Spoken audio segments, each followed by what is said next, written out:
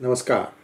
The next G20 meeting is going to be hosted by India, and India has decided to host it in Jammu and Kashmir. Sure enough, Pakistan has started expressing its opposition, but does it really matter? Pakistan is not a part of G20. So who constitutes the G20? Watch now. The key countries that Pakistan is trying to reach out to are China, Kingdom of Saudi Arabia, and Turkey. And we should note that the latter two, have sometimes supported Pakistan's cause in some forums. But in this case, I'm not sure they are going to do that. The reason is that G20, if the big seven, which is like the G7, if they say that they are going to be attending, and it's the others' loss if they don't want to attend. So I don't think anybody, including China, is going to skip this meeting. However, whoever skips, it only means that the new world order is again changing. Remember, this is next year, and most likely it will be in summer. I'm kind of guessing the date right now. It's not been fixed. It's in the planning stages, and it's also my guess that it is going to be in Srinagar. And if you think about this a little bit more, you'll realize that it is an indirect way of India seeking recognition from the bigger countries such as the G7 and the G20 about the move to abrogate 370. This is really a referendum from the other countries that yes, we agree that Kashmir is a part of India now.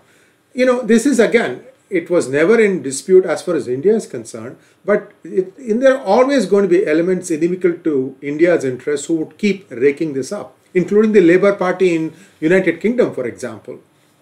So these things happen all the time. One never knows. It's possible that the Labour might come to power between now and then, and it would be like eating humble pie if some of their Pakistani British or the British Pakistani MPs were part of their G20 delegation. It would be like, okay, fine.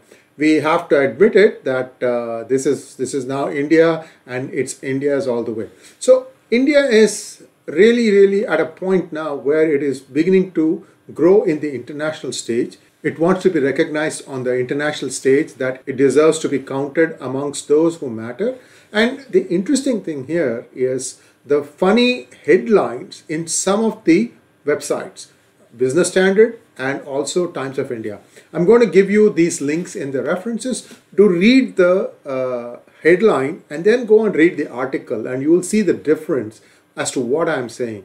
The headline is intended to give you the exact opposite of what is in the article, in my opinion.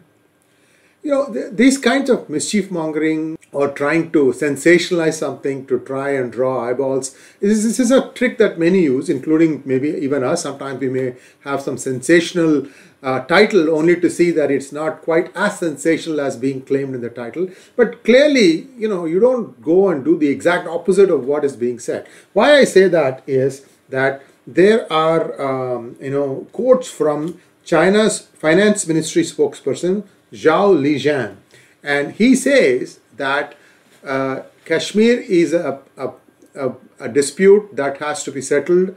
He says that one time he says it is UN that needs to settle it. Then another time he says that it is something that's between Pakistan and China. To another question about CPEC, he says CPEC is an attempt by China to improve Pakistan's economy. Believe that, and I have a bridge to sell, guys. This is the kind of nonsense that these people utter. So you shouldn't really take these things seriously.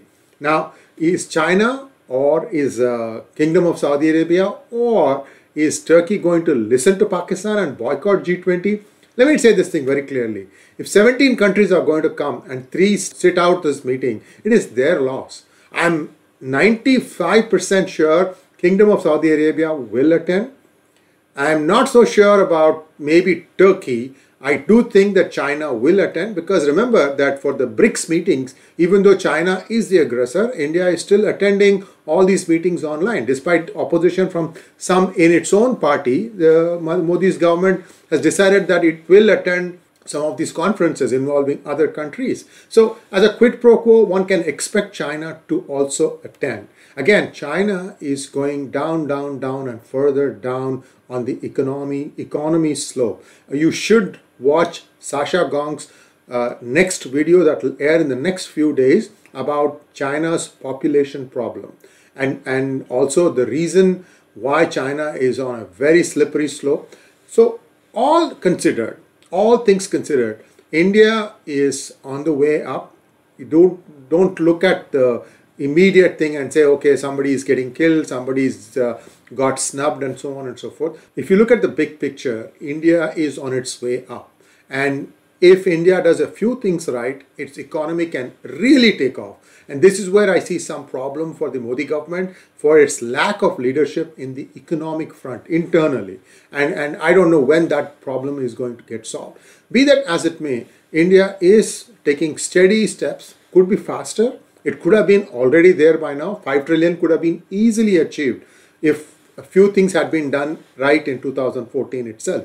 But anyway, you know this thing. I've been down this road many times before, and things could have been different. India would have been in a much better shape. But be that as it may, the point I'm trying to make here is it's very good that India chose Jammu and Kashmir as its venue for the G20 meeting. And you know the number of countries, that is actually 19 countries and European Union. Thanks for watching. Please like, share and subscribe to our channel, and do not forget to click on the bell button for notifications. If you like the research that we did for this video, please show your appreciation by donating to us using the super thanks button. Thank you very much. Namaskar.